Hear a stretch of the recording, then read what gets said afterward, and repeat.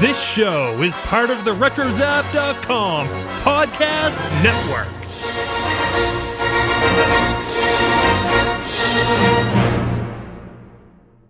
And welcome, everybody, to a very special episode of the Animaniacs. I'm an Animaniac. Some people say I'm out of whack. You can't miss our wild show with my cute sis and my bro. We all act like we're insane, along with Pinky and the Brain, Bobby Squid and Pesto, Scratch and Sniff, Hip Hip Hose, Rito Runt, Chicken Boo, Slappy Too. We dance and sing and do all kinds of crazy things. Oh, we're the amazing Animaniacs. We'll split your sides in half. We are the most exciting ever. So watch us 'cause you'll love us. We'll be on your TV weekday afternoons right here on Fox.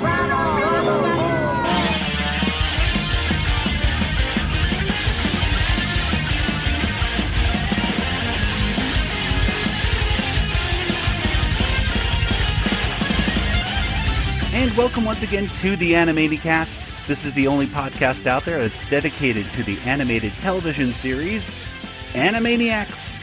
And here we explore the series episode by episode. We talk about all the cultural references and gags that we can talk about. And in the end, we give each and every episode a water tower rating. I am Joey, and joining me, as always, is my brother Nathan. Llama, llama, llama, llama, llama, llama. Across the country in Georgia, it's Kelly. I'm hiding from the puppy children. And joining us once again, it's our honorary fourth host of the Animaniacs. It's the creator of Animaniacs himself. It's Mr. Tom Ruegger. Hello, Animaniacs. Hello. Well, we, as many of our longtime listeners might know, we're actually completely done. We're done with all the Animaniacs episodes, or so you would think. Because there's so much to discuss with Animaniacs, there really is. And so we figured, why don't we sit down with Tom and go over the beginning of our story. We're going to be talking about episodes 1 through 10 of Animaniacs, the first 2 weeks of Animaniacs. Way back in 1993. And, Tom has a few little extra things as well for us when we're done with our little conversation. But I'm excited for this because these are a really good bunch of 10 episodes. Nathan, Kelly, what were your thoughts when you were sitting down and kind of going over the list? I know, Nathan, you were able to binge watch all 10 of these episodes. Was it all today that you watched them all? Yep. Oh boy. Okay. Wow. So they're going to be fresh. Well, what are your thoughts on these first 10 episodes, Nathan? Let's start with you, just in general. They're all great. Well, I mean, we did give low water tower ratings on one of these, Ooh. But I think it was better the second time watching it. I don't know. I enjoyed all of them quite a bit. So Okay. There's some real classics for sure. Absolutely. And Kelly, what about you? Well, this list has Wally Llama and Hooked on a Ceiling, so it's amazing. Yes, those are two of Kelly's perhaps all-time favorite episodes of Animaniacs, definitely. Yeah, and of course the Nations of the World. Yeah, Oh, Yakka's my goodness. World. Yes. So we have quite a few awesome ones right there. Well, Tom, take us back. 1993. This is now the beginning of the run of Animaniacs, and this is, of course, you started working on the series. What was it? Two years before, really, it premiered? Is that how long We it started fall of 91. We began work on it. That's when the idea struck me, and then we got the crew and the artists and the writers to start coming up with scenarios. We started 2 years ahead of our premiere date. Mm-hmm. So by the time we premiered, we already had about 30 half hours worth of cartoons in the can, Wow. ready to go. Wow. And this offers an incredible luxury when you're trying to make a good first impression. We could front load the series the first 2 weeks with what we felt were our very best efforts. And so to get the best efforts on these cartoons, it was always a kind of a combo of artistry, of animation, of writing, of voice work, of music. So not every cartoon, hit it out of the park, but some of these in the first 2 weeks, in the first month, really captured all the sort of lunacy and irreverence and just charm and fun that we wanted to create in Animaniacs. And in reviewing these cartoons, like Nate, I took a peek at some of these in the last 48 hours. Mm-hmm. So, and I noticed there's a variable quality to the animation. Some of it's brilliant, some of it's not perfect. We had 5 animation companies. I may be wrong there, but we had TMS, we had Cuckoo's Nest, we had Startoons, then we had ACOM and Freelance Graphics in New Zealand. Now, I prefer the first 3 of those studios, but a TMS cartoon, it looks different than a Cuckoo's Nest cartoon, which looks different than a Startoons cartoon. And I think what you'll find in the first couple weeks, the very best of our shows in those first weeks often are animated by Startoons, Cuckoo's Nest, and TMS. And we can go over that, and you can see the differences in those cartoons. Now, on the very first day of the show, which had Desanitized and the Monkey Song and Nighty Night Tune. The Nighty Night Tune was done by Freelance Graphics, which is and they were great people, but they were not churning out the best quality animation, and so we really had to edit around that one. And that's what we would do when we got a cartoon that was kind of sitting there and not quite working. We would just edit the daylights out of it. A 7-minute cartoon would become like a 3.5-minute cartoon. That happened with the Moby Dick story. Which one? What was the title? Yeah, Moby or not Moby, I think is what that was called. It was a great script, but animated so just wildly off model that we had to really pare it down. Same with Broadcast Nuisance. We had to edit the daylights out of that due to the look of it. But anyway, back to this batch of shows. So we had 30 half hours, and they had this wall of cards that had all the Warner cards were like green cards that had all the Warner cartoons, and the Slappy cartoons were pink, and the Pink and the Brain cartoons were yellow. And so we'd mix and match to build half hours. We did not make these shows as half hours. We a month or so before premiere, I started just piecing the shows together, and there were a lot of variables because we had, you could call them Easter eggs in our show. We had a different, at the end of the main title, it was often a different tagline. Here's the show's namey, or Pinky and the Brainy, or Dana Delaney. We had, at the very end of the show, the sign-off would be different. Like they would pretend Elvis is in the tower with them, or they would say, "Good night, nurse." But so those were variables. But then within the framework of the show, we had different little bits. We had they would escape from the tower. We had those little cards. We had the Wheel of Morality at the end. So and lots of little sub-main titles that would go for the like Slappy would have her own theme song if we had time to play that. Same with Pinky and the Brain. So the show had a lot of things that could be used to like fill in tiny gaps when the length of the show maybe was off. We had, of course, the Colin cartoons, Randy Beeman, and we had Good Idea, Bad Idea, etc. Mime Time. So all of these cards were on the wall, and so it was the job at that point for me was to pick the best batch of cartoons to put on that first week so that we would make a great first impression and people would say, hey, I'm going to watch this every day.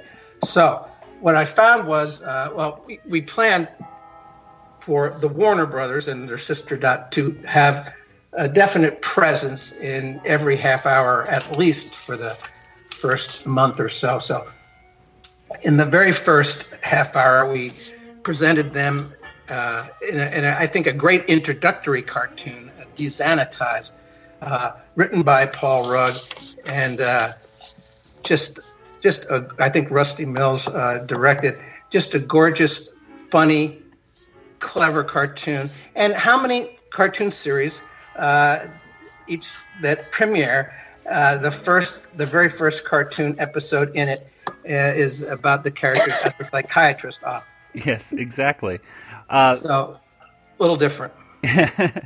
Well, and what's really brilliant about that ability to put each one into the psychiatrist's office is that each one, you got to get to know each and every one of those characters within that little minute or so and find out their little, quirks, which separated each Warner sibling from each other.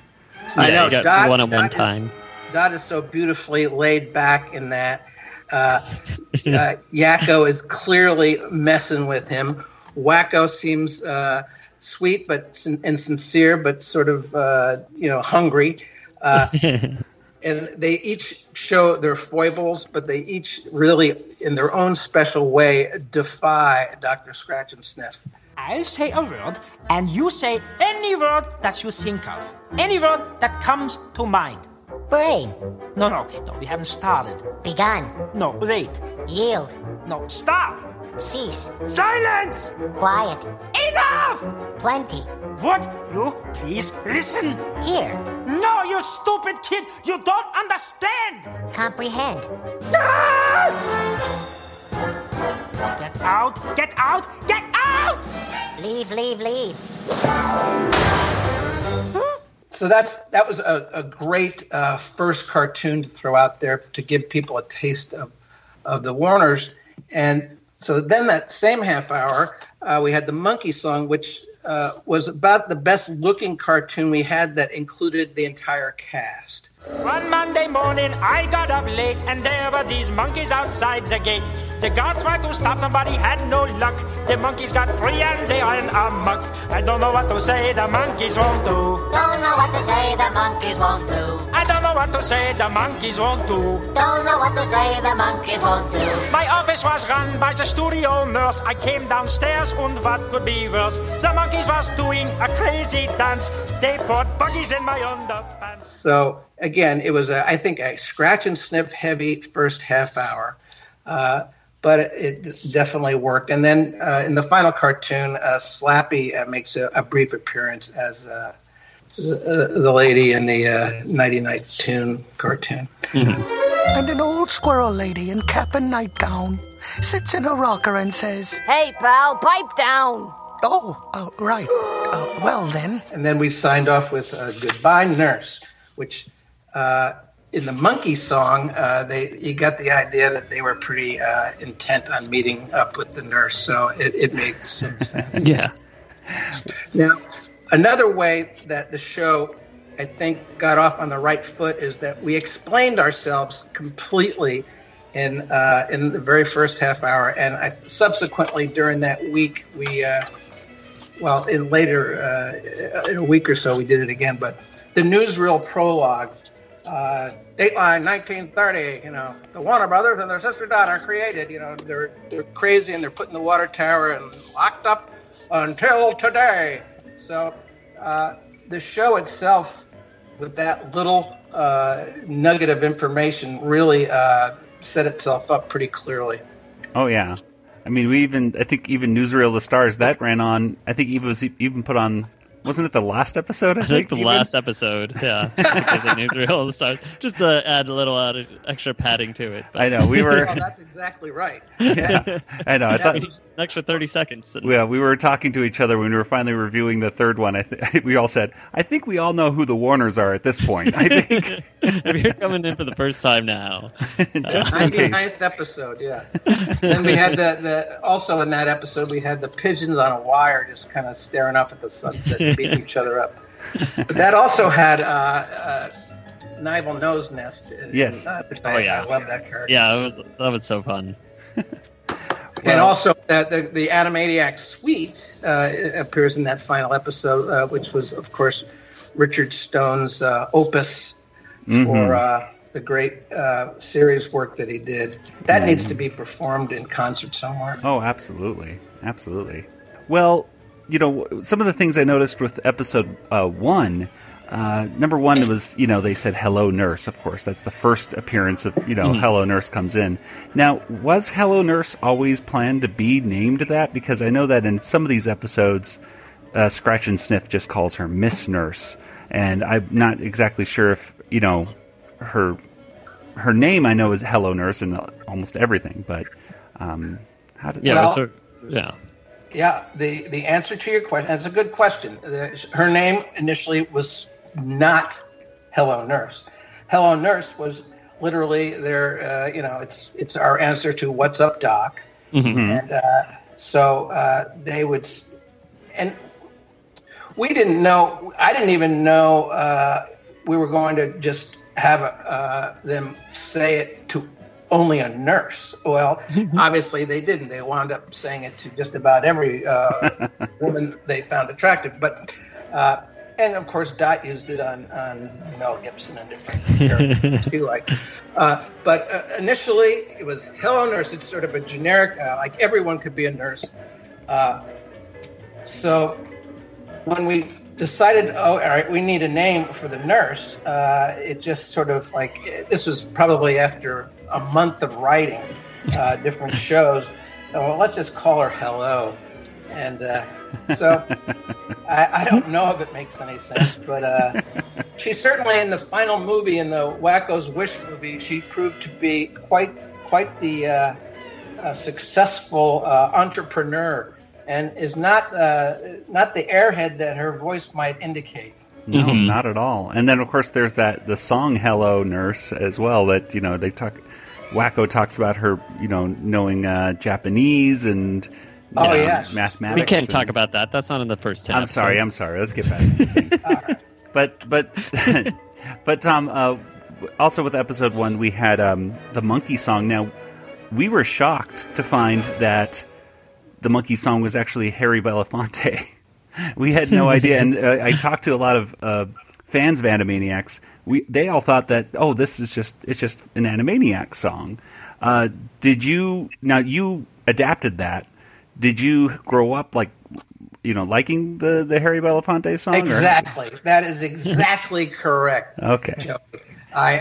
When I was a kid, when in the summer, maybe we'd have people over, and that album was, it was not a brand new album when I first heard it. In the 60s, I think it was from the 50s. Anyway, the album had this monkey song, and I love the monkey song. Nothing in the world the monkeys won't do. Nothing in the world the monkeys won't do. On Monday morning, I got up late, and there was Mr. Monkey outside me gate. On Monday morning, I got up late, there was Mr. Monkey outside me gate. Don't know what to say, the monkey won't do. Don't know what to say, the monkey won't do. Don't know what to say, the monkey won't do. Don't know what to say, the monkey won't do.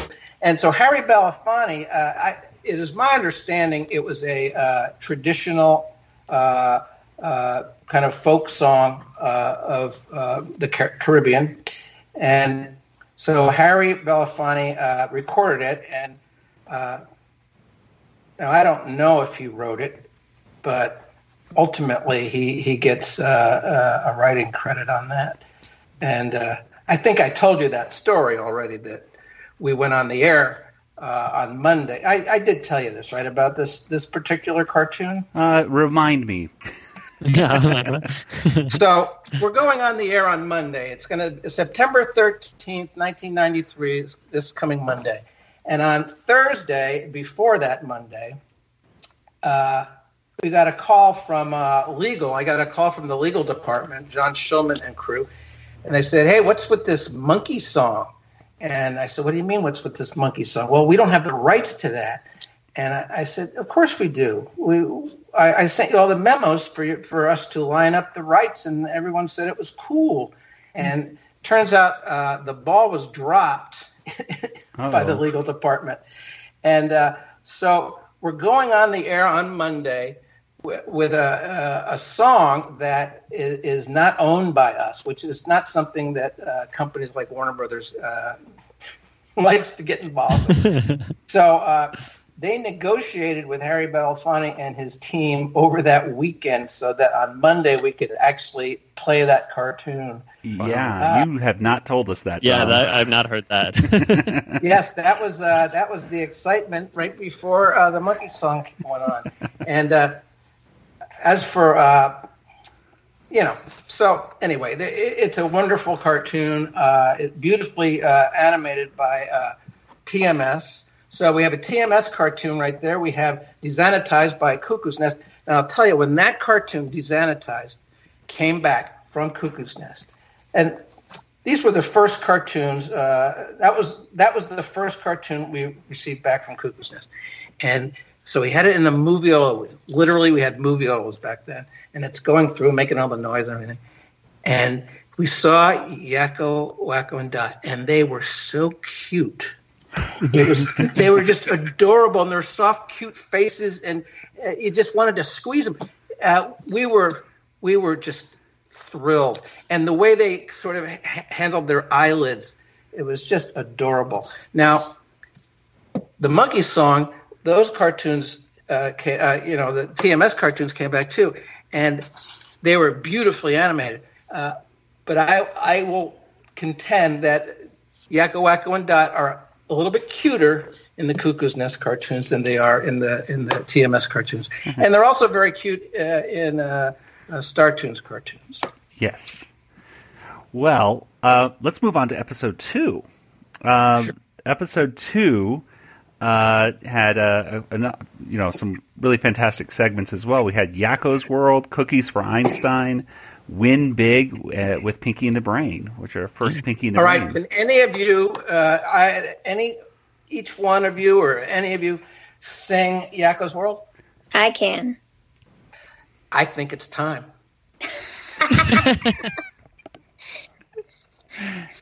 Are you serious? I am serious. Go, Kelly, go. She usually needs to do this after a few drinks. It's been a while since I've done it, but This was from September 14th, 1993. And let's look at how this cartoon has impacted your life, Kelly. Okay. United States, Canada, Mexico, Panama, Haiti, Jamaica, Peru, Republic Dominican, Cuba, Caribbean, Greenland, El Salvador, Puerto Rico, Colombia, Venezuela, Honduras, Guyana, and still Guatemala, Bolivia, then Argentina, Ecuador, Chile, Brazil, Costa Rica, Belize, Nicaragua, Bermuda, Bahamas, Tobago, San Juan, Paraguay, Uruguay, Suriname, Africa, Guyana, Barbados, and Guam, Norway and Sweden, Iceland and Finland, and Germany, now one piece, Switzerland, Austria, Czechoslovakia, Italy, Turkey, and Greece, Poland, Romania, Scotland, Albania, Ireland, Russia, Oman, Bulgaria, Saudi Arabia, Hungary, Cyprus, Iraq, and Iran. There, Syria, Lebanon, Israel, Jordan, both Yemen, Kuwait, and Bahrain. The Netherlands, Luxembourg, Belgium, and Portugal, France, and Denmark, and Spain. India, Pakistan, Burma, Afghanistan, Thailand, Nepal, and Bhutan, Cambodia, Malaysia, then Bangladesh, Asia, China, Korea, Japan, Mongolia, Laos, Tibet, Indonesia, the Philippine Islands, Taiwan, Sri Lanka, New Guinea, Sumatra, New Zealand, and Borneo and Vietnam, Tunisia, Morocco, Uganda, Angola, Zimbabwe, Djibouti, Botswana, Mozambique, Gambia, Swaziland, Gambia, Guinea, Algeria, Ghana, Burundi, Lesotho, and Malawi, Togo. The Spanish Sahara is gone. Nigeria, Chad and Liberia, Egypt, Benin, and Gabon, Tanzania, Somalia, Kenya, and Mali, Sierra Leone, and Niger, Dahomey, Namibia, Senegal, Libya, Cameroon, Congo, Zaire, Ethiopia, Guinea-Bissau, Madagascar, Rwanda, Myanmar, Cayman, Hong Kong, Abu Dhabi, Qatar, Yugoslavia, Crete, Mauritania, then Transylvania, Monaco, Liechtenstein, Malta, and Palestine, Fiji, Australia, Sudan. Awesome. Oh my goodness. I usually do it when drunk, but Well, I remember that was fabulous. How old were you when you learned that? So 93, so I think about 15, 16. Wow, fabulous. My mom bought me she bought the cassette tape from Best Buy, and it had the lyrics, so I just memorized them. Beautiful. So. Brilliant. You know, that's I remember when we had Randy Ruegger on, he mentioned how he remembered Kelly being able to recite all those, so there you go. It's not Dragon Con. Yes, it's not something many fans can do all the way through. They know that, certainly I can do the first couple lines, but that's I can do the first 3. I can do Baton Rouge, Louisiana on the other one. That's about it. Well, it helped me out because one time, I wasn't on Jeopardy, but one time there was a Jeopardy clue, and the contestant said Namibia. And I'm like, that's not right. That's not right. They didn't pronounce it correctly. And they came back after the commercial and it said it's Namibia. And I knew how to spell it because I had the country memorized. So if I'd been on Jeopardy that time, I would have gotten it right. Awesome. Well, that was great. And so you and probably thousands of other kids definitely memorized that song. And and that song, of course, has lasted. I think that and the Animaniacs theme song are probably the two songs that make the biggest impact from the show. And of course, Robin and Randy are out doing the concerts, the live Animaniacs, and that's a featured song on that. Well, I remember that the country song was a clip they kept showing to promote the show. And that's what really grabbed me. I thought that was amazing and catchy, and I just loved it. I loved the animation of it. I thought it was great. Now, that cartoon, I think I did tell you this one. One of our storyboard artists wanted to make it more complicated and have hats. Have every country represented with a different hat, and Yakko would put on different hats, and it was like, I don't think there's going to be time. As Kelly just demonstrated, there's not enough time, and probably some of those countries, they don't have hats. Yeah, I don't know what Namibia has a hat or not. I don't know. But we may not figure out what that hat is. So that was a big hit song that we did play a lot for commercials. Cookies for Einstein is another excellent Paul Rudd script. With Acme equaling E equals MC squared backwards is just brilliant. Mm-hmm. There's the A that's first, there's a C that's next, there's an M, you're almost done. There's the E, it's last, now spell it out, A-C-M-E, that's fun. No, backwards! There's the E that's last, there's the M, it's next, there's C, you're almost done. There's the A, it's first, what's first is last, E-M-C-A, we're done. Pretty good, Waggle, but your A always looks like a 2.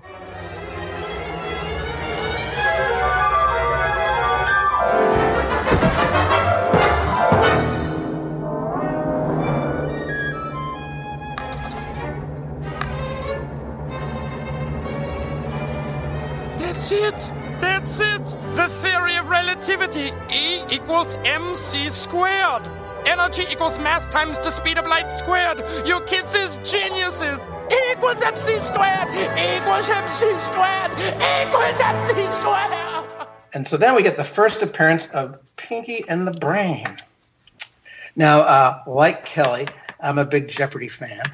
And so when we were thinking about the very first episode, I thought, well, and I calculated, I somehow figured out that you could make, if you basically won every point, and then the last Jeopardy, the last question that you answer is like the Daily Double after you've made all the money you possibly can. I think I calculated what that number would be, and it was close to what the Brain was trying to win on Jeopardy. $99,000? Nerf! Where are we going to get that, Brain? Sorry, Matilda, that's incorrect. How much did you wager? All of it, oh, that's too bad because you could have won $99,000. Pinky, are you pondering what I'm pondering? I think so, Brain. But where are we going to find a duck in the hose at this hour? And that was our first longer cartoon in the whole series. It was like a two-parter. At least there was a commercial break in the middle. Yeah. And then along came Wheel of Morality, which I love Wheel of Morality. And the first one, of course, was if at first you don't succeed, blame it on your parents. I was watching that episode last night with my wife, and she said, well, wait a minute. I say that all the time. You're telling me I got that from Animaniacs? And I said, apparently. Yep, that's. I believe that line was written by Sweeney, Mark Sweeney, who's Sherry Stoner's husband. He wrote a lot of the mime times and a lot of the episodes of Wheel of Morality. Yeah, that is perhaps my favorite Wheel of Morality moral. The first one right there. I love that one. I want to put that on a shirt. and the other one that I love, great one. The other one I love of his is if you have nothing nice to say, you're probably at the Ice Capades. Yes. Which it's completely unfair to the Ice Capades, but it's just a funny line. And Nathan, what was your favorite thing right there with the Win Big? Of course, the suit. I don't know. I think just being in that suit is just hilarious. And then also being called Brian the whole time during the parody. Yeah, the suit. I had to fight everybody. Everybody wanted to bring the suit back. And I said, yep, the suit's great. And someday we can bring it back. But they were, at some point in season 1, people were saying, let's use the suit all the time. And no, you can't do that. I don't think it came back until the second episode of Pinky and the Brain, right? Yeah, the actual I think so. Series. So yeah, I think not until the spinoff.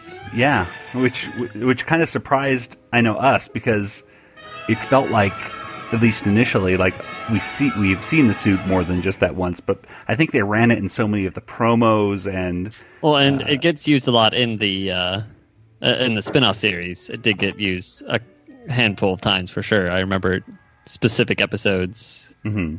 That we haven't done yet. That he uses it in. So, yeah, I basically on Pinky and the Brain just wanted to keep it sort of simple, and I think his goals are ridiculous, and the way he goes about them elaborately, often completely absurd, but there's a simplicity to it in that there's these two mice, one being brilliant, the other being a nincompoop, and they just repeat the same sort of lines of dialogue each night, and they go through the same sort of routines, and it really, I think, caught everybody's attention. I mean, Pinky and the Brain got a lot of positive feedback in those first couple episodes. It's nice because you have that structure that you can build off of, but you have this like strong structure that is always good, you know. Yep. And you're right, Tom, because I don't think like putting the suit. I mean, some of the charm of Pinky and the Brain is the fact that these humans often don't really believe that these are two mice. So you get like the Brain just dressed up like later on in the Fort Knox episode. I think he's just dressed up in a suit, a little, and he's still, he goes, I'm Mr. Perkins or whatever, and the police officer doesn't think twice. He just thinks, well, it's obviously it's a small human, know. What happened to your head? Yeah. Well, and then like Bubba Boba Brain gets the long legs. Bubba Bo. Just a great little outfit for him. Yeah. Yeah. So Pinky and the Brain, they got off to a very good start with the Jeopardy episode. And Alex Trebek, I forget who did the voice. It was perfect. Let's go to episode 3. It was Rob. That's right. Yeah. Okay, episode 3 has HMS Yakko Slappy Goes Walnuts, and then another song, Yakko's Universe this time. Oh yeah, that's a beauty. And now we'll note that this is the third episode in a row with Paul Rugg scripting the Warner Brothers and the Sister Dot cartoon. So it's clear, I think you can see how much I love Paul Rugg's writing, his comedy, and the way he treats the Warners. It just basically, these three cartoons were as strong as any that I knew of. So he did Cookies for Einstein, he did Desanitized, now he's doing HMS Yakko, which is a Gilbert and Sullivan parody. And Mr. Rugg since has been directing Gilbert and Sullivan at the high school where his daughter attended. And he's been nominated for like national awards for his direction. So he really is. He's so talented, and what he did with this Gilbert and Sullivan stuff was just hilarious. And even though kids aren't banging on the door saying more Gilbert and Sullivan, please. but what a great exposure for the kids to see these three characters that the kids already loved, Yakko, Wacko, and Dot, engaged in these sort of like light operas. Very funny. I am the very model of a cartoon individual. I've seen just as many people sing that as Yakko's World, because it's such a catchy tune, and it's just Paul did such a great job of putting that Gilbert and Sullivan song of a modern Major General to fit Yakko, and he even mentions, he even ties in like not only Looney Tunes characters but Babs and Buster Bunny too. Babs and Buster Bunny. Yeah. Yep. Mm-hmm. Awesome. To suit my mood, I can call forth a lot of different sceneries, like outer space and desertscapes and Himalayan eateries. From this bag here, why, I can pull most anything imaginable, like office desks and lava lights and Bert, who is a cannibal.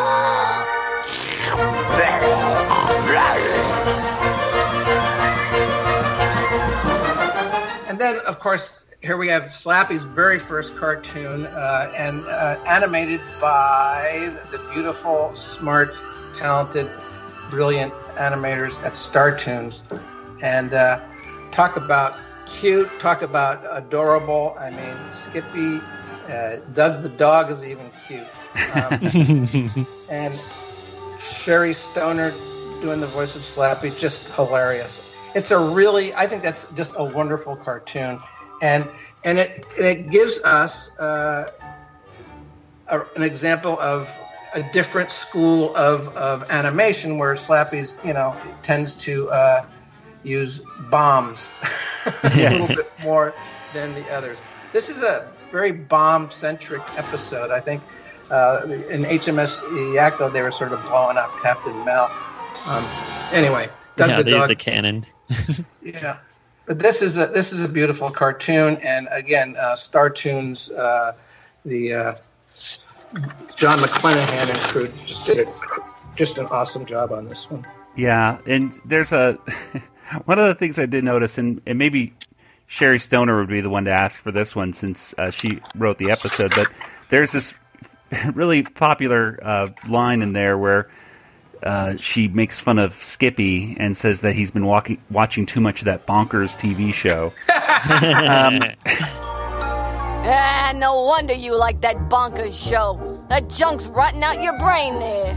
Now, I know that a few months ago I had joked on April Fool's Day that we were going to change our podcast to the Bonkers cast and just talk about the episodes of Bonkers.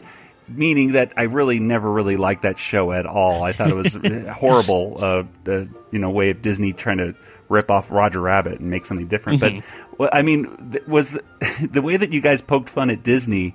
Did you guys really not like that show? How did that come across? Well, Bonkers. We were working on Animaniacs, and the Bonkers. The people over at Disney were always trying to steal different people that were working on our shows. Oh. So Sherry got called over there by Gary Kreisel. Gary Kreisel was in charge of Disney animation for a while, and he went to DreamWorks, and basically Disney. I think they were relieved when he left, and I think when he got to DreamWorks, they were like, "Wait, what's this guy? What's he doing?" Love you, Gary. Anyway,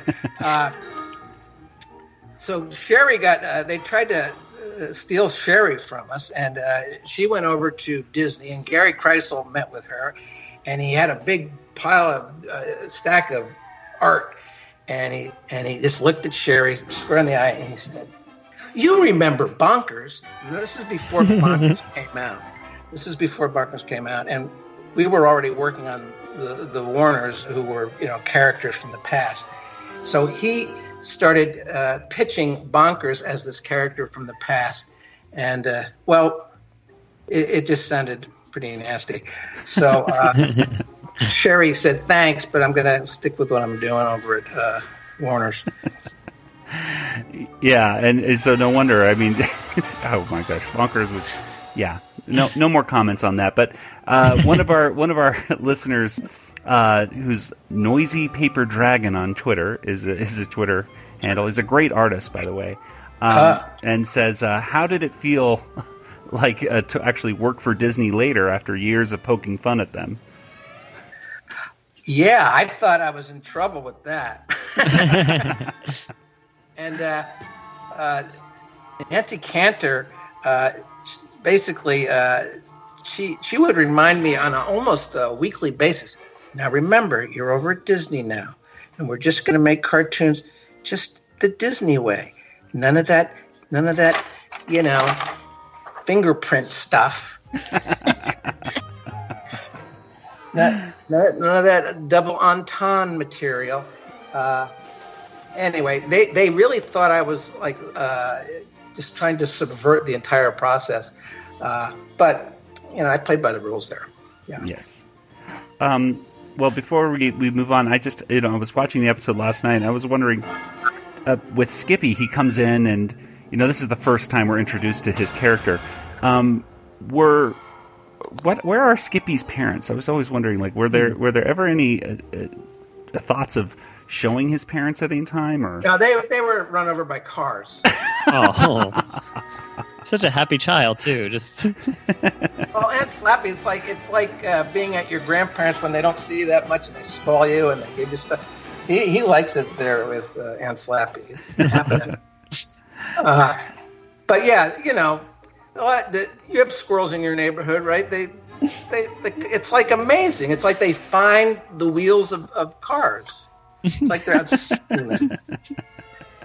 I think Skippy's still living with Slappy, though. I mean, and it's been 25 years. He's like 38. Yes. Yeah, he's in the basement. Yeah, and he's playing video games, and he claimed he's going to be a director, but he better stop playing the video games. No, yeah, we did release on one of our podcasts there. Skippy Squirrel did make an appearance, and he records podcasts about horror movies and things like that. I don't know. He needs to get moving with his life. But. Well, the guy that does his voice, I like him, and he's got he just made a film that's at some film festivals, and he's got some scripts that he's been feature-length scripts he's been working on. So yes. I think that Nate guy, he's going to do just fine. Yes, that's right. Nate Ruegger, just the Trust Me horror film right there. I just retweeted some of that stuff right there. He's going out to some film festivals. So yes, it's going to be in LA too. So check it out. This episode also had Yakko's Universe at the end of it. So now is that the one with Mickey Rooney? Yep. We're all tiny little specks about the size of Mickey Rooney. Now, this song, here's info. This was literally from my dad. We were working on the cartoons, and my dad visited, and with my mom from New Jersey, and he got into this like deep discussion of the size of the universe and the molecules, and that we could be just the tiny molecules inside another giant universe, and he just it's like, Dad, when did you start doing drugs? So anyway, I was telling Randy about this. He said, Dad, that's a song. And anyway, Randy, of course, made it into just a huge, beautiful thing. But absolutely. Now, I think we should dispel that rumor then. I mean, or it's not really a fact. It's on the Wikipedia. It says that it's a parody of the Galaxy song from Monty Python's Meaning of Life. I think it's just a coincidence that's kind of a similar theme, but you didn't. By no means a parody. Yeah. I mean, one humorous song. I love Monty Python song, and it's very humorous. Because bugger all down here on Earth. And it states facts, and then it has a punchline. Well, this song is about the great big universe, but what it deals with is other bits of information, and it has a different sense of humor, and by no means is it a parody. Yes. Yeah, I think so. I don't edit Wikipedia pages, but for those of you who do, edit that. Okay, let's move on to episode 4. Episode 4, this is, of course, another one of Kelly's favorites right here. This is Hooked on a Ceiling, and then we have Good Feathers, the beginning, which is sometimes called Good Feathers, the pilot, I think. So there's another great bunch of episodes. Of course, Gordon Bressick and Charles M. Howe IV putting together the script, and Tom, you gave him the story for that first one there. Yeah, I worked I worked with them on that one quite a bit. I think Kelly's got good taste. I think it's definitely top 5, no doubt, of the Warner Brothers cartoons. It just really has it all. It has a great opening with the Ninja Turtles. It has a great impression, sort of a Kirk Douglas-y kind of Michelangelo, and beautifully performed. And then the Warners are. This is like the first thing when I brought Charlie and Gordon in to write something. I said, I think this is the one you guys should do, and they brought to it a lot of irreverence and sort of just. I mean, it's just packed. You look at that cartoon; it's just packed with comedy. There's not a lot of dead time. Warner Yakko is just on his game, and ceilings, nothing more than ceilings. It's just packed, and I agree with Kelly. It's really, top 3 maybe, top 3. Really great. But His Eminence is coming tonight, and I must be finished. Please, you gotta help me. Wait a minute. You expect us poor innocent children to climb up dangerous scaffolding and paint naked people all over a church? We'll do it! But we're not doing it for the sake of art, and we're not doing it for the sake of money. No, we're doing it because we like painting naked people. Well, of course, it has His Eminence in it, which I'm sure Kelly, perhaps that was the best reveal ever in a cartoon. And I'll tell you what, before we went on the air, this would be July, of '93. We went to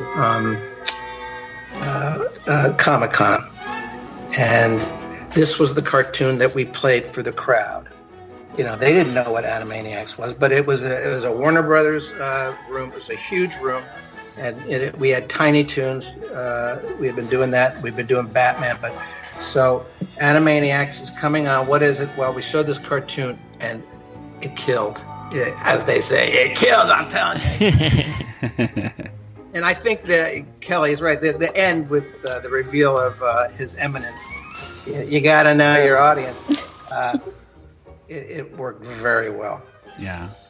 And also, a later cartoon, This Pun for Hire, again, Gordon and Charlie and me, this Gun for Hire had a great sort of DreamWorks, the things that DreamWorks are made of ending that I think was a very sort of fun ending.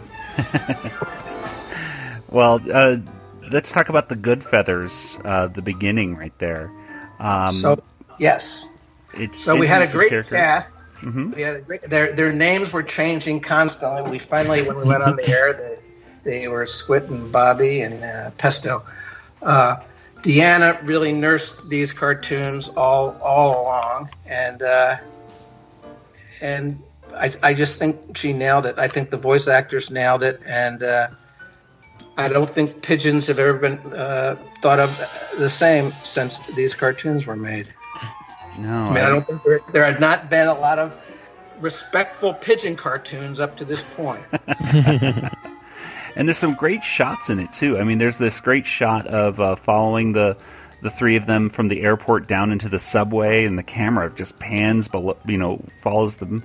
And then at the end, there's a great shot of Squid. What is he? He's saying like, "Oh, I guess I'm out," and the camera's like shooting him through the hole of the bagel, which is just.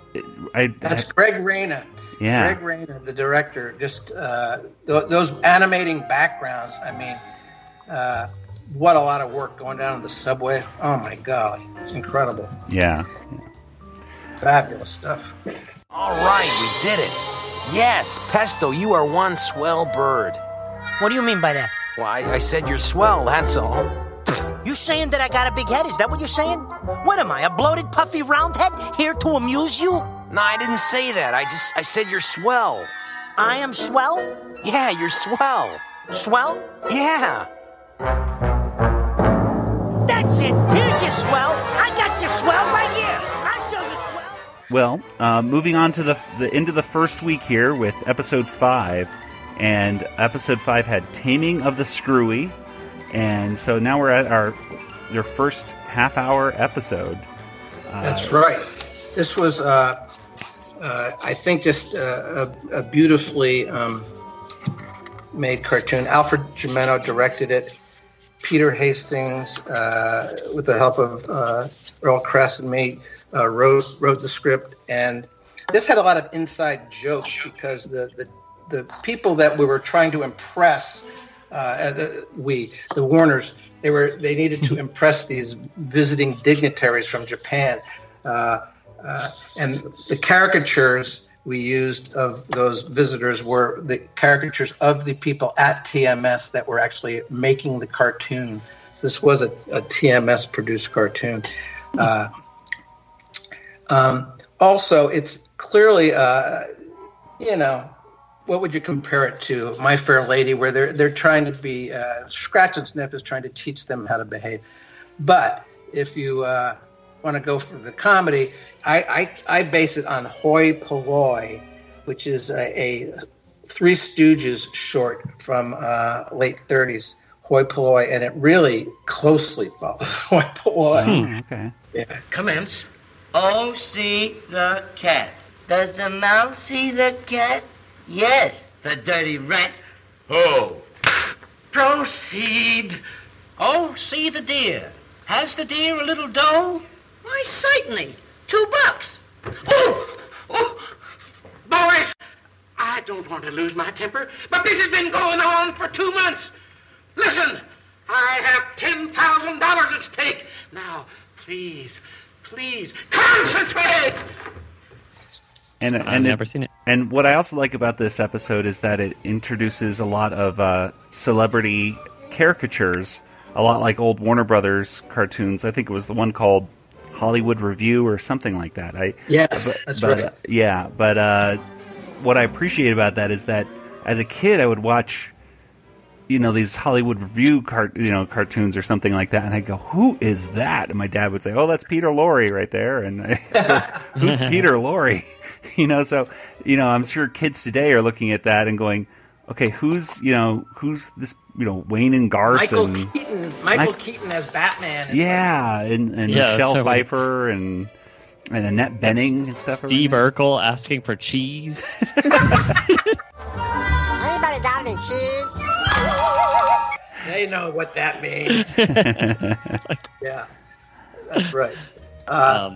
Nicely done cartoon, nicely made. Well, this was also our first. I was writing down some of the firsts in here, and it was the first "Good night, everybody." I believe is said in this one. Good night, everybody. Yep. I think so. And the first time Dot has one of her pets, and of course the first time Mr. Director makes his premiere in this one as one of Dot's pets, which is so weird. That is weird. But see, we had already made the cartoon, but it hadn't been included in a half hour yet. Yeah. So I remember, okay, Jerry Lewis is in here. This is interesting. But and then of course Wacko's drum riff, which is recycled very often. We do. We made that. The minute I saw that, I said, "Okay, let's get the negative on that and print up a few copies." We're going to need that. Now we will work on our diction. How do we avoid bad elocution? Stay inside during a thunderstorm. Shut up. That's John Mariano. He's the voice of Bobby from The Goodfeathers. And you're listening to the Animaniacast. Will you untie me now? Shh, Coed. I'm listening to the program. So that was the first week. We're done with the first week. Yay! First week's done. We were on Fox at that point, and we had great ratings. So yeah, we were excellent. How was your anxiety or anything like that before? I mean, at the beginning of the week, were you pretty confident that it was that you had it and you were good to go, or You never know. You never know. It was my favorite cartoons I was ever involved in. And basically I was just trying to create the same experience I had when I would watch Looney Tunes when I was a kid. And the experience was just like elation at these crazy characters, just creating nonsense and fun. So, and they had a lot of charm too. So, I knew that this batch of shows, certainly the first 10 half hours, were packed with good things, and so I didn't imagine it wasn't going to be successful. I really didn't. Yeah. Well, it definitely took off, and I remember, this first week, I was just running home from school to check it out, and the rest is history. So, let's go to week 2 here. Episode 6. Episode 6, Temporary Insanity. Then we have Mindy and Buttons with Operation Lollipop, and then a song of What Are We? Which I know a lot of people still ask, what are the Warners? Can I just tell them? Yes, what are we? Maybe we are dogs, cute little dogs. We're just cute. Is that the punchline of it? They're just cute. Yeah, well, yeah. But of course they're cartoon characters. We do know that. That's what they are. They are cartoon characters from the 30s. And, I spent a lot of time watching ancient cartoons when I was young. And there were cartoons where, I think they were like Farmer Alfalfa cartoons, where they would just have this cycle. They were black and white cartoons. The background was usually just white. And they'd have these animals going into like a stadium, filling up the stadium. And they would be on a cycle of just be one animal after another. And quite honestly, you didn't know what these things were. I mean, I guess they were supposed to be mice and cats and dogs and hippos. But, they weren't that close. So, Yakko, Wacko, and Dot are from that school. Of course, we had the good fortune and time and resources to spend some time designing them so they look cool and they look great. So they're from that era when they were making cartoons, and when they were first drawn, I suspect they said, well, what is that? Is that a dog or a cat? I don't know. It's just a cartoon character. So that's the concept of that. Well, Temporary Insanity, of course, this is when another Paul Rugg script. They're filling in for Mr. Plotz's secretary. Yeah. I want you to take a letter. Where do you want me to take it? No. I mean, I want you to write a letter. Okay. Dear Santa, I have been ever so good this year. I would like a new mallet and a shiny brass anvil. No. Write a letter for me. Well, I don't know what you want for Christmas. And just wonderful energy, and it makes it makes working in an office look like fun, and which is quite a trick. They certainly were having fun. Of course, they drive Potts out of his mind, and So here we are. We're on our 6th day.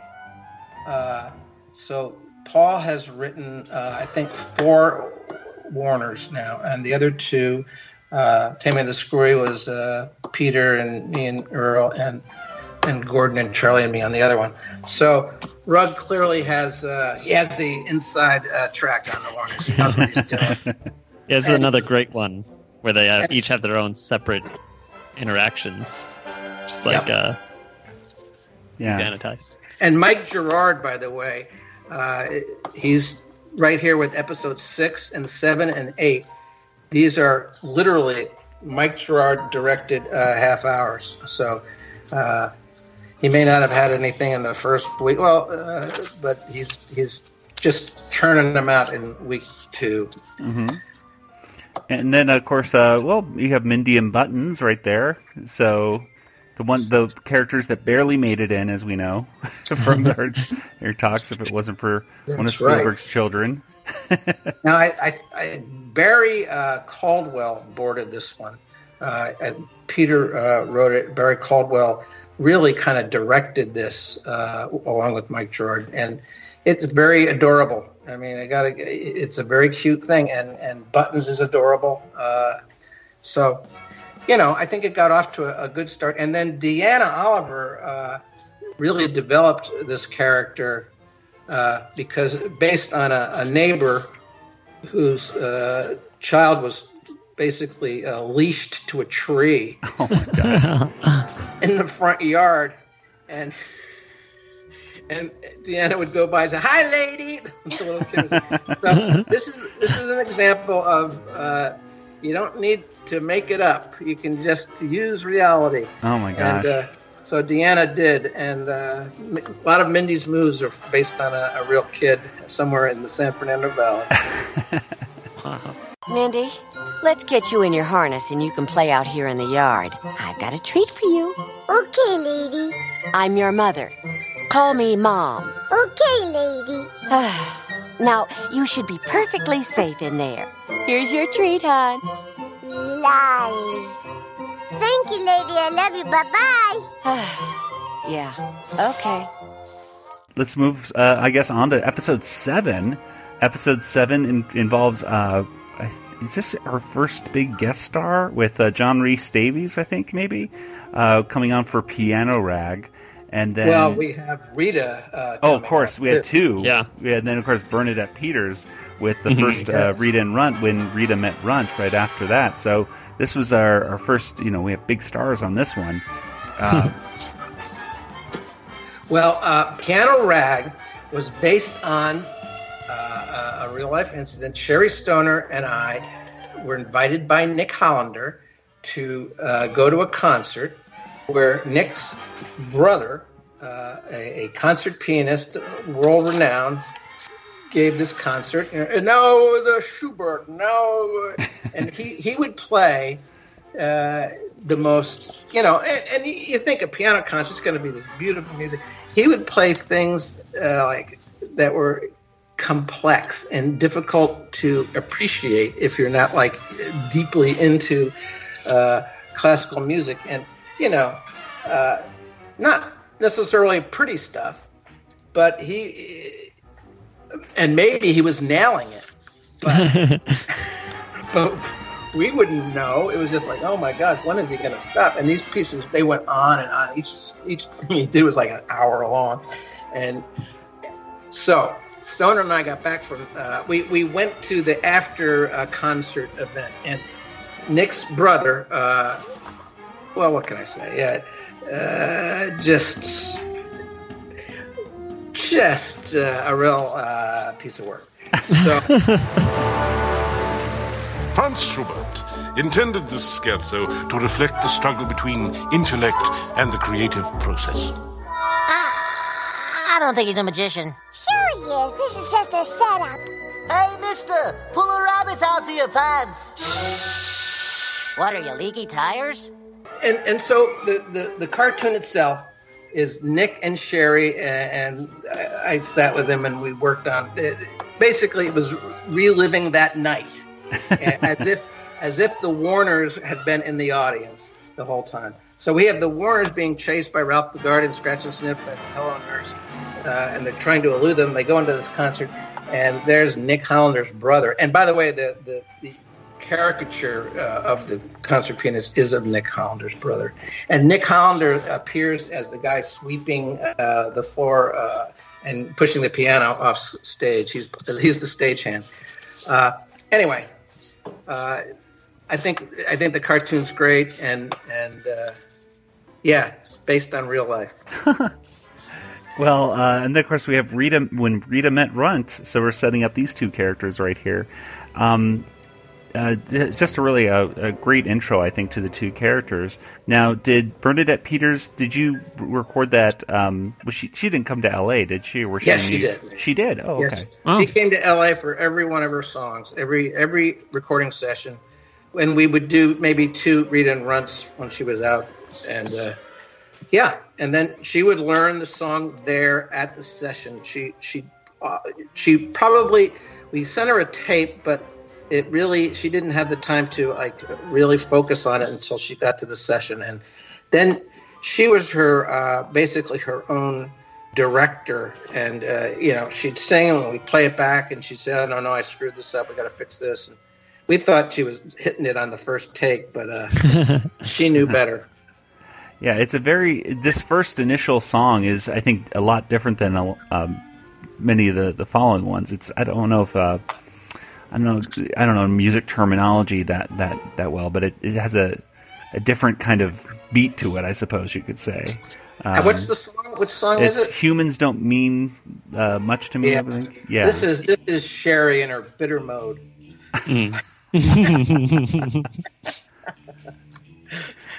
Yeah, Sherry definitely, Sherry absolutely directed Rita to be very wary of humans.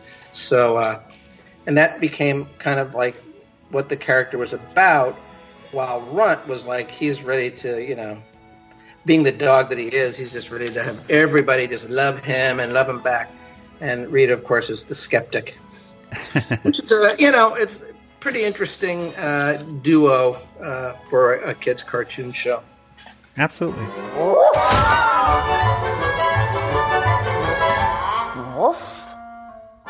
You're a dog! So are you. You're a good dog, Rita. A really good dog. I am a cat. A cat? A cat? Where? Where's a cat? Where's the furry feline? I'll chop it to bits. Okay, episode 8. Starting off with a Big Candy Store, and then we have another just classic, slappy cartoon, Bumby's Mom. Yes. Yep. Big Candy Store was Startoons, and this was the first cartoon of the entire series that was scored. This is the first one. Oh. So Big Candy Store was the first one. We said, Richard Stone, here you go. And we went to the session. It was, quite a big deal. And at that point, Richard was making sure every note was just perfect. And, he ultimately he'd try to do that at every show, but I mean, almost all the shows, almost all the notes were perfect because he had the best musicians on earth working on it. So, Big Candy Store. Let's see. Is that Rugg? Yeah, I believe Mr. Rugg wrote that. Yep. So we still have yet to see Mr. Rugg's very first writing effort, which is the Beethoven cartoon. Yeah, that's not even in our first 10, which is so funny. No, it isn't. The way that things are structured. Yeah. So and of course another thing we didn't realize at the time, but the big candy store, of course, is a reference to the Marx Brothers title, The Big Store, I believe, which I gotta say I remember when we first started doing these episode reviews, I actually got the Marx Brothers film, The Big Store, just to say, I'm going to watch this just to see what the similarity is, and there's none. There's nothing at all. There is none. Yeah, that's not one of their best efforts. But we were at that point in the writing process. We literally were watching Marx Brothers movies during lunch hours. And, we were watching, like, the first 20 minutes of Hell's A-Poppin' with Olsen and Johnson. Yeah, the Marx Brothers were definitely having a major influence on Yakko, for sure. We're the Warner Brothers. And the Warner sister. Buy something or leave. I like him, don't you? This is a great store, Mr. Candyman. I'm not the Candyman. Well, you sell candy, don't you, kid? I'm not a kid. Relax, my good man. I am not your good man. We're running out of options here. Well, let's get to Bumby's mom. Bumby's mom. I mean, Bumby's mom. What a great cartoon. From the very beginning. Bumby, the dearest. Oh my gosh, that's Jess Harnell singing that. I think this is really where Slappy and Skippy really took off. I mean, my son Nate did the voice of Skippy, and he later in his acting career would say, please stop having me cry. Don't make Skippy cry all the time. But here, it's like, it makes so much sense. I mean, he sees Bumby's mom in the cartoon clearly meeting her demise, and which is just a brilliant idea. Stoner comes up with this concept. Well, in cartoons, that's just not the case. So come on, Skippy, I'll show you where she is. Pina Waleen, she lives in, where does she live? Prescott? Gosh. Can't remember. That's good trivia. Okay. Anyway, just a beautiful cartoon. I love where she transforms into her former self. And she lives in a trailer park. Oh, it's beautiful. Well, come on in. I got some Wiener Beaner mix up on the stove and a 6-pack of Fresca in the fridge. So then, Pebble says, hey, get your own Bam Bam, lady.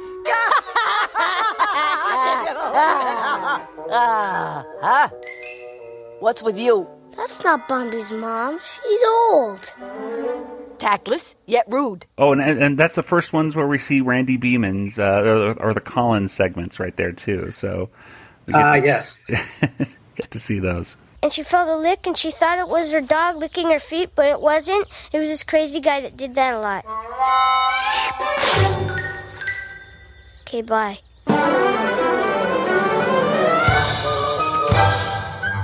Episode 9, of course, we're dealing with Wally Lama. Another one of Kelly's favorites right there that you would show your mom that episode a lot, right, Kelly? Yeah, I'd make her watch it. Now, who did the voice for Wally Lama? Oh, I'm forgetting his name. He played the kind of similar kind of character in All of Me. He was a guest star. I forget his name. Was he in Ghost, the movie? He may. I don't think so. I think that's a different guy. But he voiced some folks like in a character in the DuckTales movie. It's not Libertini, right? Yes, I think that's it. I think that's it. Yeah. He's great, and this is a beautiful cartoon. And they drive Wally, of course, crazy. What do they want from him, Kelly? They want to ask him a question and want to know, why do hot dog packages come in, I don't know, hot dogs come in packages of 6 and hot dog buns come in packages of 8 or whatever the number is. 8 and 10 or something. Yeah, I can't remember what. Yeah. And he did not know the answer to that, so he loses. Here's our question. Why do hot dogs come in packages of 10 and hot dog buns come in packages of 8? I don't know. I don't know. I don't know. I don't know. Come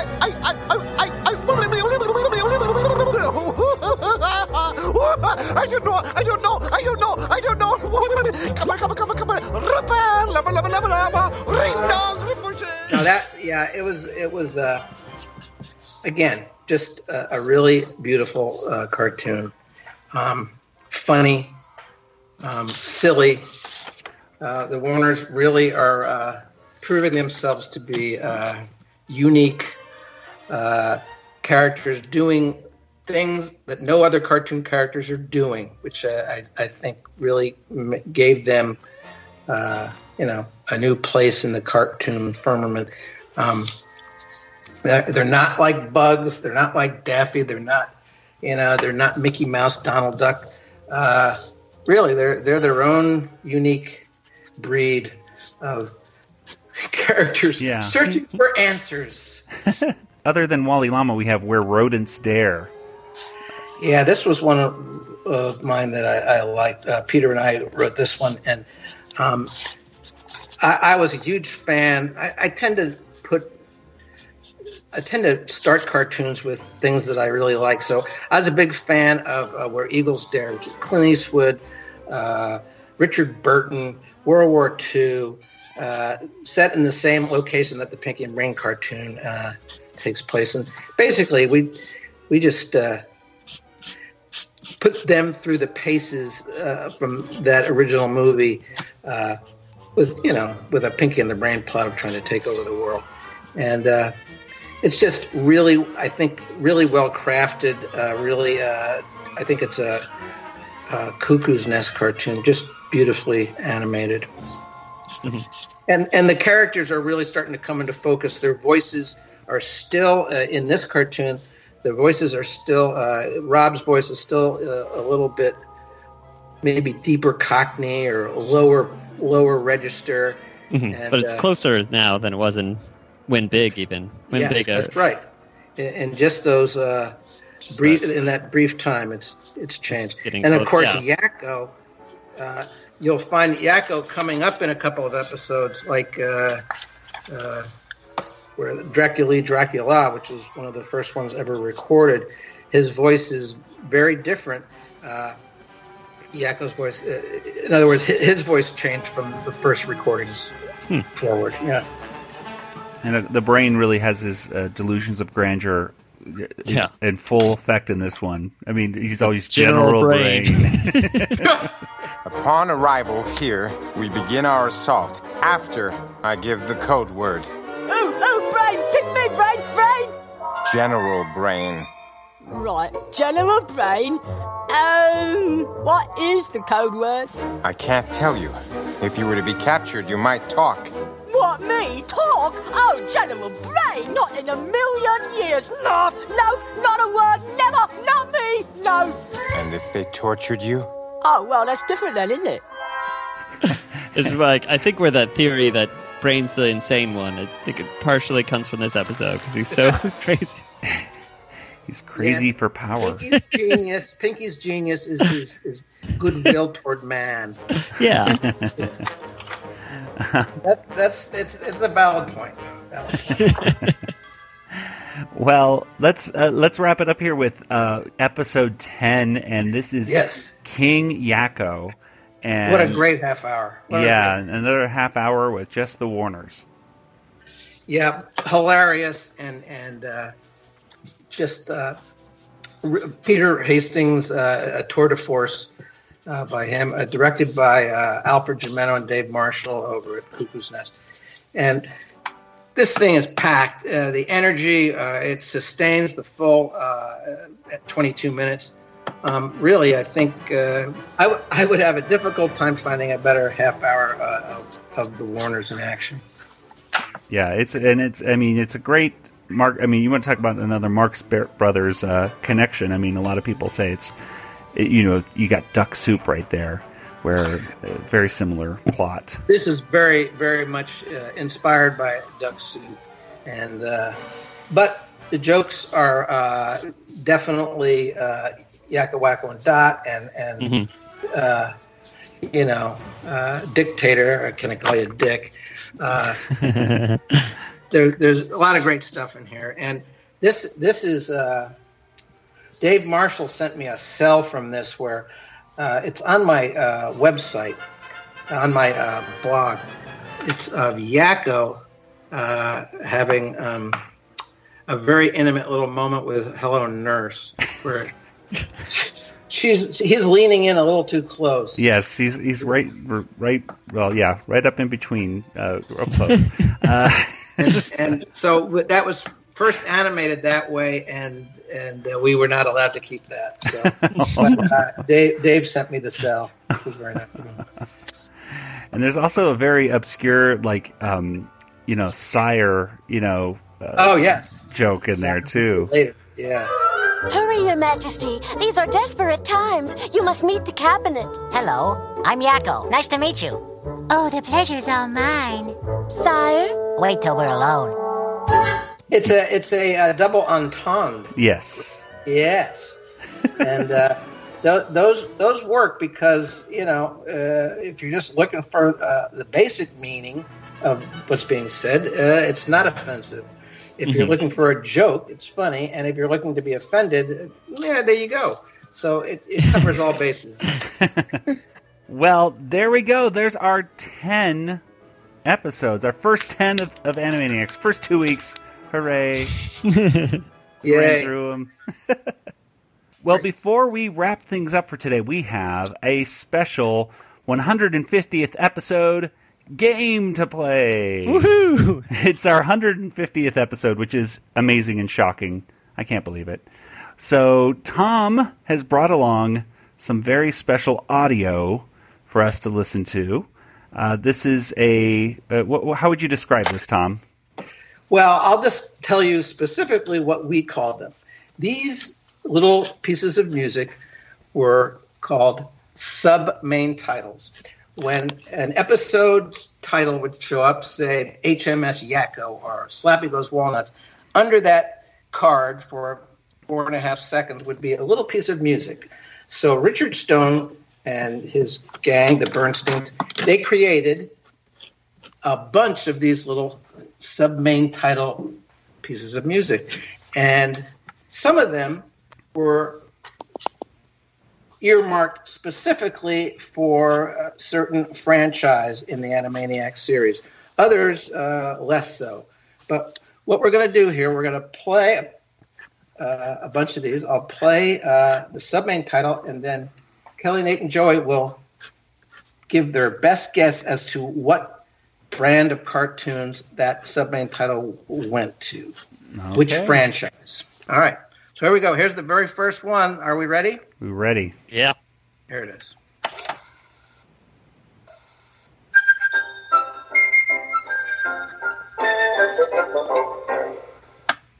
Kelly.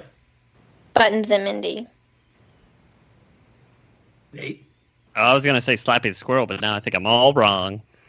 That is Mindy and Buttons. That's got to be Mindy and Buttons. That is correct. It is Mindy and Buttons. Ah! All right, we're going to go to the next one. Hang on. Take 62. Thank you. 1, 2.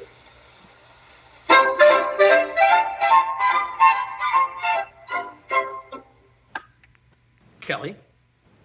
Slappy Squirrel. Nate. I want to say Buttons and Mindy, but I'm going to say Slappy and Squirrel this time.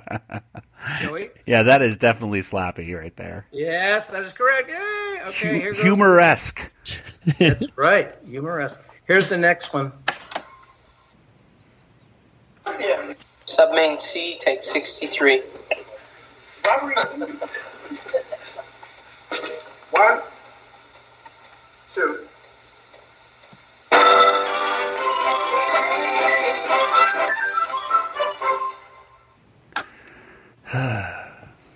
Okay. Kelly. Oh, that was a tough one. The Warners. All right, Nate. Sounds pretty good. I'll try something weird and say Chicken Boo. Oh, Yeah, I was gonna say the Warners, but I think Nathan hit it with the turkey and the straw. It's got to be Chicken Boo, I think. And the answer is Chicken Boo. Nate's right. Yay. All right, yeah. All right, ready for the next one? Yes. Here we go. This is the next entry in our sub-main title game. Submain AA, take 73. 1, 2.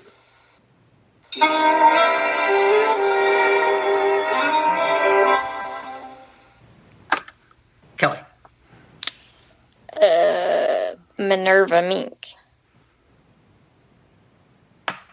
Nate.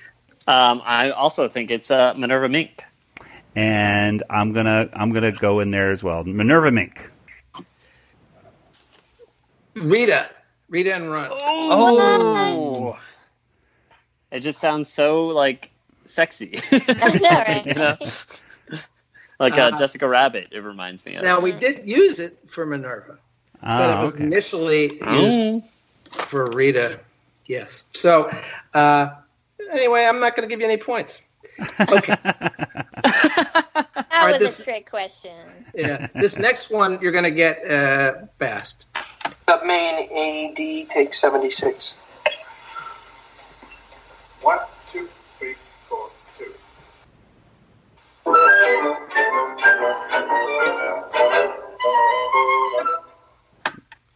Yes, Chicken Boo. No, that was already told.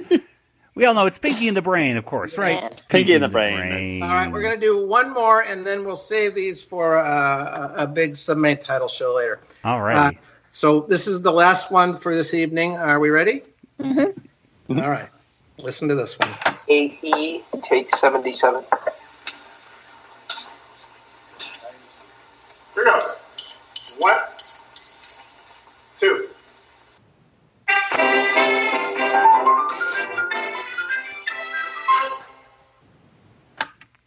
Kelly. The Hip Hippos. The Hip Hippos. Yeah, that's the Hip Hippos, and right, Tom, right. That is absolutely correct. Cool. Okay. Yeah, okay. There's another trick. Now, yeah, exactly. Now that right there, they did have words to that theme song, I think, too, or at least an extended theme song. Do you happen to know off the top of your head if the theme song came first, or if the little stinger thing right there came what was the song?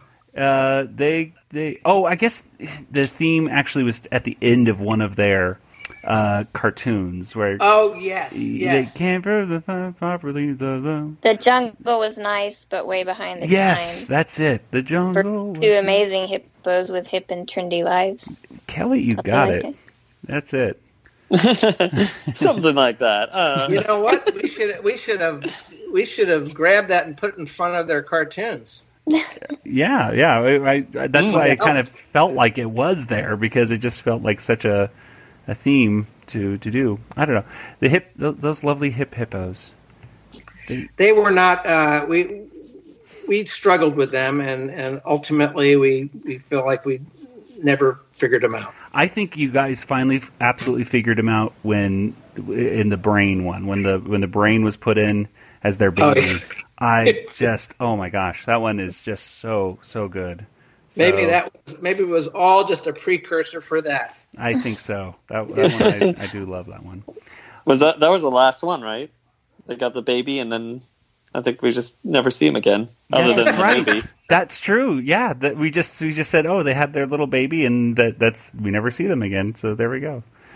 Did they show up in Macadamia Nuts? Yeah. Well, I don't know if Macadamia came before or after that one. So yeah. Mm-hmm. And they're in the movie, of course. But again, they don't talk in the movie. So yeah, that's true. Oh yeah, they don't have a line. Oh, sad. Well, we'll get into more discussions of the Hip Hippos and many of the other characters in the episodes to come. Tom, this was really a delight. Thank you so much for coming and talking with us for the beginning of the series of Animaniacs. And we really just kind of went through the first 10 episodes pretty quickly and still got a nice in-depth conversation, I think, at the same time. So thank you for taking the time to join us once again. Oh, I loved it. Thanks very much for having me. And let's get together again one of these days. Absolutely. Woo. Well, let's go ahead and get to some contact information. Kelly, let's start with you. Where can people find you online? I'm on Twitter at Yoda Princess, YODAPRNCSS, or email Kelly at BigShinyRobot.com. All right. And Nathan, where can people get in contact with you? Joey, I'm also on Twitter, DjangoFT, that's me. I'm also on Discord if you want to say hi to me there. That's right. You can join the Animaniacast Discord server by going to discord.animaniacast.com. And actually, I call it the Animaniacast Discord. It's not the Animaniacast Discord. It's the RetroZap Discord server, where you can talk to not only us, but also tons of other RetroZap podcast creators and writers, and talk about everything pop culture, including movies and music. So whatever you want to chat about, the fine folks at RetroZap are there to talk to you about it. Joey, where can people reach me? Well, Tom, people can get in contact with you by, let's see, you are on Twitter at Tom Ruegger, and you even have an Instagram account, I believe, as well, so people can follow you there. But you also have your wonderful blog that you were mentioning before about with King Yakko, which is cartoonatics.blogspot.com, if I'm not mistaken. That is right, and I'm also on Facebook. So you can find me. He's available to be found, and and so other than that, Animaniacast, we are on Facebook and Instagram and Twitter.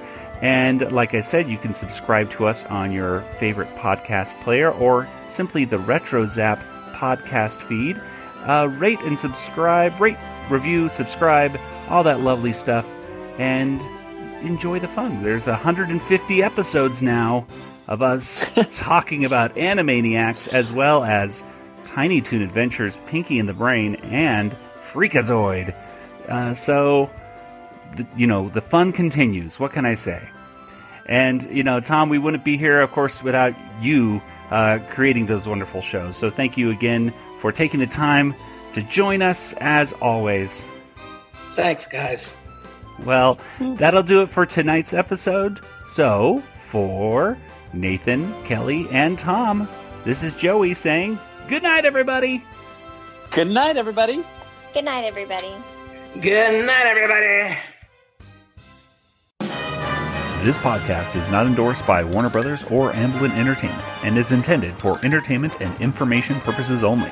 Animaniacs, Tiny Toon Adventures, Freakazoid, the Warner Brothers logo, all names, pictures, and sounds are registered trademarks and/or copyrights of their respective trademark and copyright holders. All original content of this podcast is the intellectual property of the Animaniacast unless otherwise indicated.